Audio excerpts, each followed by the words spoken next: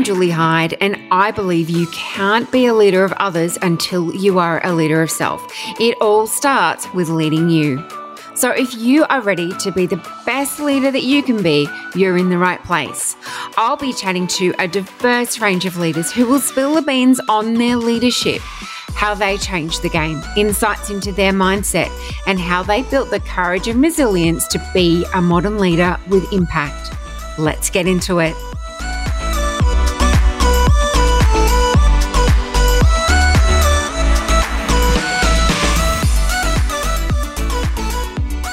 With me today is Lucy Broadbent, and she is a celebrity journalist and author of What Would Ted Lasso Do? How Ted's positive approach can help you. And that's exactly what we are going to dig into today. So welcome, Lucy. Thank you so much. Thank you for having me. Oh, my pleasure. Not only is the Apple TV series Ted Lasso genius, but I think your idea for this book is too. So what was it about the series that made you write your book about it? Well, thank you for the kind words. So I'm in a parking lot or a car park, and I'm sitting there on my phone, and some woman crashes into the side of my car. Now, I'd been watching the show like the night before, and ordinarily there might have been a few expletives when someone does that. But oddly, Ted Lasso came into my head, and I thought, well, how would he react in this situation? And I knew that he would be kind, which is really the message of the show. So going against all my instincts, I got out the car. I was fantastically nice. And as I drove away, I felt really good about myself. I had a scratch on the side of my car. Well, it was a dent, actually. But I'm smiling. I'm smiling the more than before than when I had the dent. And so I'm thinking, wow, that's an effect. What is it that made me think of that? So I began researching it. I'm a journalist. Research is what I do. So I began looking into it, and there's a whole load of positive psychology that is used in this TV show. And I believe an awful lot of it goes back to a particular book written by Viktor Frankl, who wrote a book called Man's Search for Meaning, which is all about how you choose reaction. You choose your own reaction. Bad things are not going to stop happening to any of us. And how we react, how we choose to react in those circumstances will make us feel better or worse. That is such a great story. And you're right, it's a really good example of exactly what he would do. And because you approach that situation, as you say, with kindness, you walk away from it feeling pleased with yourself, feeling proud of how you handled that. And I'm sure that the person who damaged your car was very relieved that you responded in that way too. So that sort of ties into my next question, because I'm a big believer that to be a great leader of others, even your children, you need to be able to lead yourself first. And Ted Lasso is a brilliant example of that, but he's not perfect. How important do you think that is to the believability of his character, but also to leadership today? Well, the thing about him is that he has his flaws. He is not perfect. And that's human, isn't it? Because none of us are. I think essentially that's why he feels believable. But I think that the key to his leadership is really that he leads with a vulnerability, which is these days is regarded as a sort of secret sauce, isn't it? By sharing something of yourself, which he does, you become more relatable. You share your flaws, you share them, which he does. And by doing that, you create a trust and you are being honest. And the whole thing about Ted Lasso, and he is in this position where he is leading men, he's leading others. The reason why he's so successful at it is because he shares his own vulnerabilities. He is honest with him. There are very specific moments in the TV show where he says, I kept something from you and I shouldn't have done that. I should have been more open with you. And so it culminates towards the third season. I don't want to give too many secrets away if you haven't seen it, but he then enacts it in a style of football, which is called total football, which is based entirely on trust. And it is honesty and trust between the football players. Now, that is in fact a real life football strategy. It was invented in the 70s, but it's a fabulous metaphor for leadership generally. In fact, I mean, it works in all of our lives, as you say, into how you look after your children. And of course, it's also leading by example. And he's a really fabulous example. Yes, he is. So is. And like you say, that trust component is so incredibly important for a team to function. And it is quite hard to build. And you touched on that it was really brought to the fore in the 70s by John Wooden, who is a very successful coach. Yes. And there's a lot of reverence to John Wooden in the show. And his mantra, I suppose, if you want to call it that, is that it's not about the wins or losses. It's about being your best self. And which is such a lovely message. So he was a legendary basketball coach. He coached at UCLA for many years.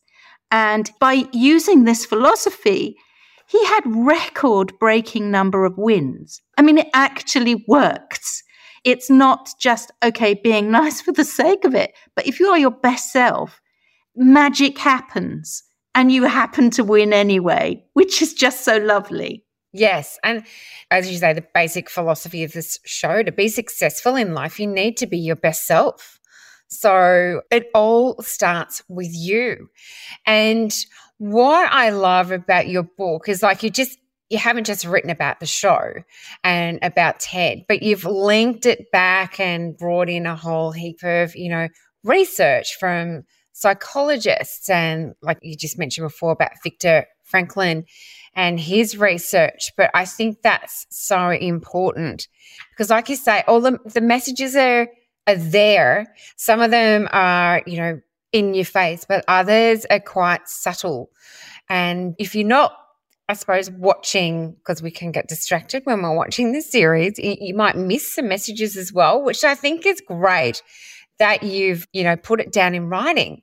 Because as I was reading it, I'm like, it's a great reminder. It's like, of course, be a goldfish and all the basic little things that he mentions. And it's just so simple, but so effective.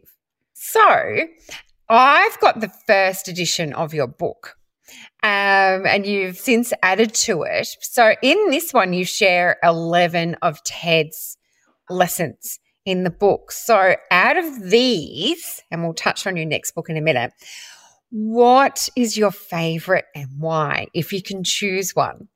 I mean, the overarching message is kindness. And that's really, who doesn't love that? He calls it trickle-down support, smells like pizza, roses, and I assume Viola Davis, which is just, it's just a funny line. But in real life, I've read interviews with Jason Sudeikis, who wrote it, who was incidentally invited to the White House by President Biden.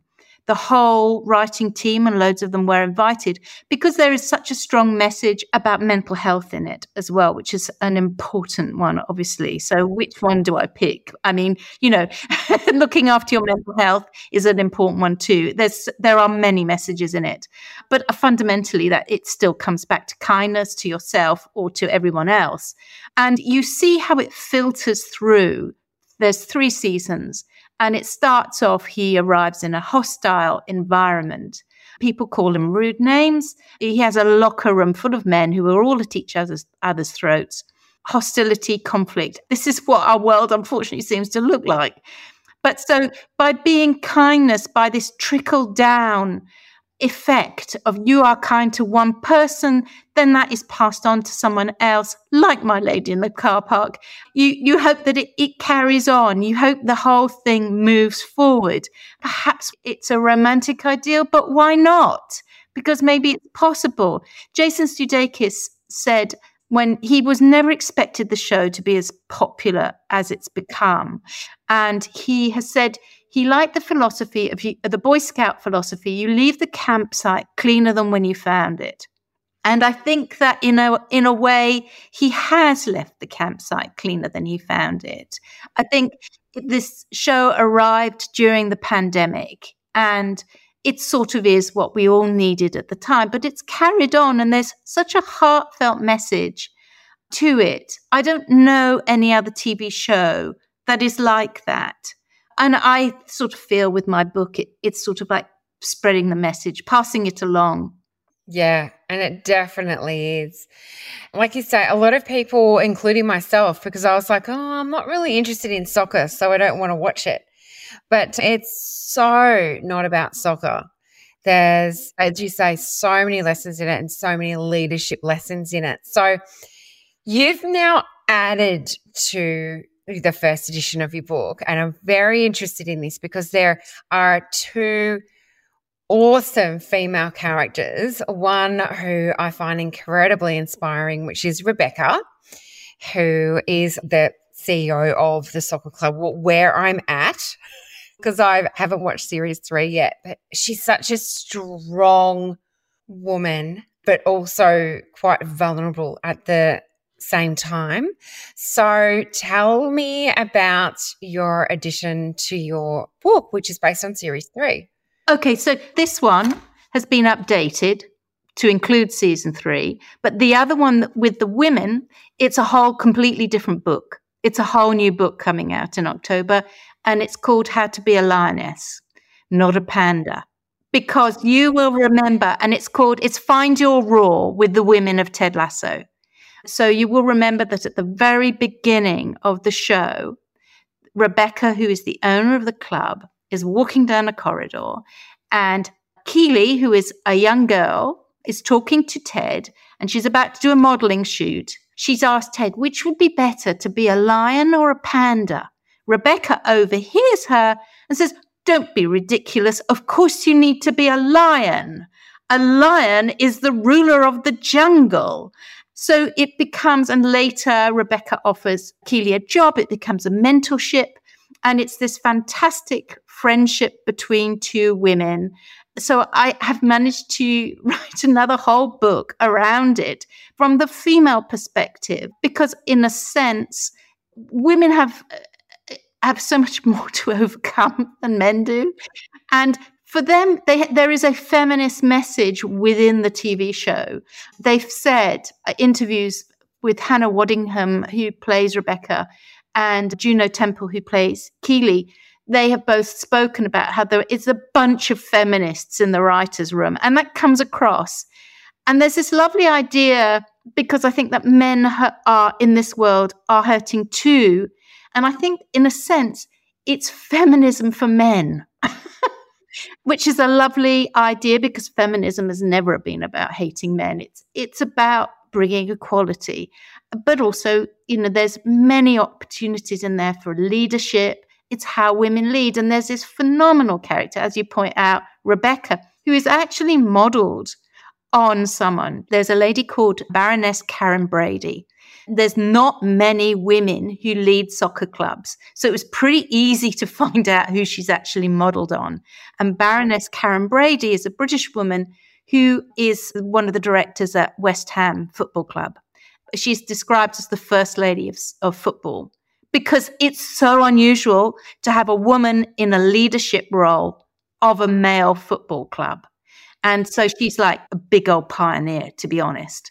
And you see Rebecca in that context. And I love that, because so often it's spoken about in business that there's not enough women supporting women, particularly in the corporate environment, and sort of pulling them through, which is exactly the role that Rebecca plays with Keely, and really helps her to be the best, or to bring out the best version of who Keely really is, and to, have some really solid respect for herself. So I think that's brilliant, and I certainly can't wait to read that. a lot of people who I speak to who love Ted Lasso just love Rebecca, and I really love Keely too. Without them in this show, it wouldn't be what it is. There's a lovely little anecdote, if you're not bored yet, but the two actors meet in the ladies' loos before the first ever read-through of the script.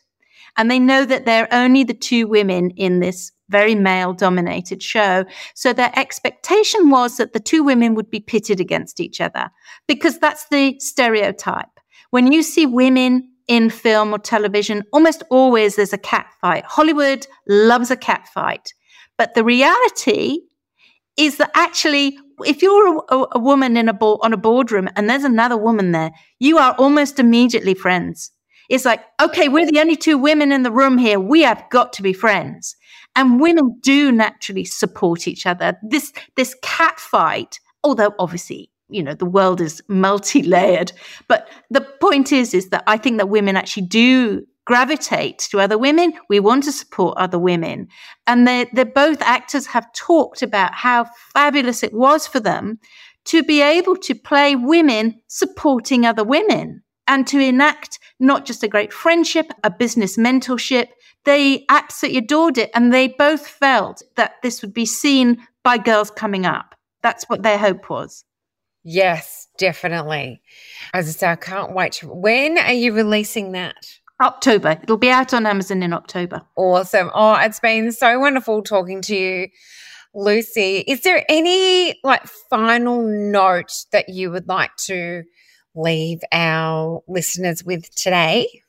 If you have not seen the show, I would say watch it. Don't buy my book before you've watched it. You've got to watch it first, then buy my book, because it kind of keeps it alive. It's out on Apple TV Plus. I don't work for them.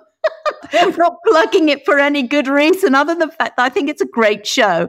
And they don't give out the figures, but I think that a lot of countries, America, when it came out in America, it was like a big hurrah. And this show has been up for, it's broken records in terms of Emmys that it's been up for. It's nominated, its third season is up for something like 21 Emmys. So it's getting huge recognition here. But I think other countries have been slow to catch on to Apple. And I don't know if that's the case in Australia. I mean, I don't know. But I think that it's been slower to build in other countries around the world. I think they're sort of catching on now. And it is worth watching. Yeah, I totally endorse that 100%. And then, as you say, following up with getting your book, it captures the lessons, as you say, the key lessons. And for me, it's a great reminder. Because, as you travel through the series, you get a whole lot more information, and then, you don't necessarily write things down, or I don't when I'm watching, an entertaining series. So it's easily readable, easily digestible, great size. I think it's brilliant to bring in to business with teens, where I consult a lot of the younger guys, just love the show, and they suggested that I watch it. So, Lucy, thank you for joining me all the way from LA, and I can't wait to get this out to my listeners. And thank you for continuing to spread Ted's words and to permeate kindness and to be kind as well. So you're a definite role model for the message. Well, thank you for your kindness in having me on your podcast. Thank you very much.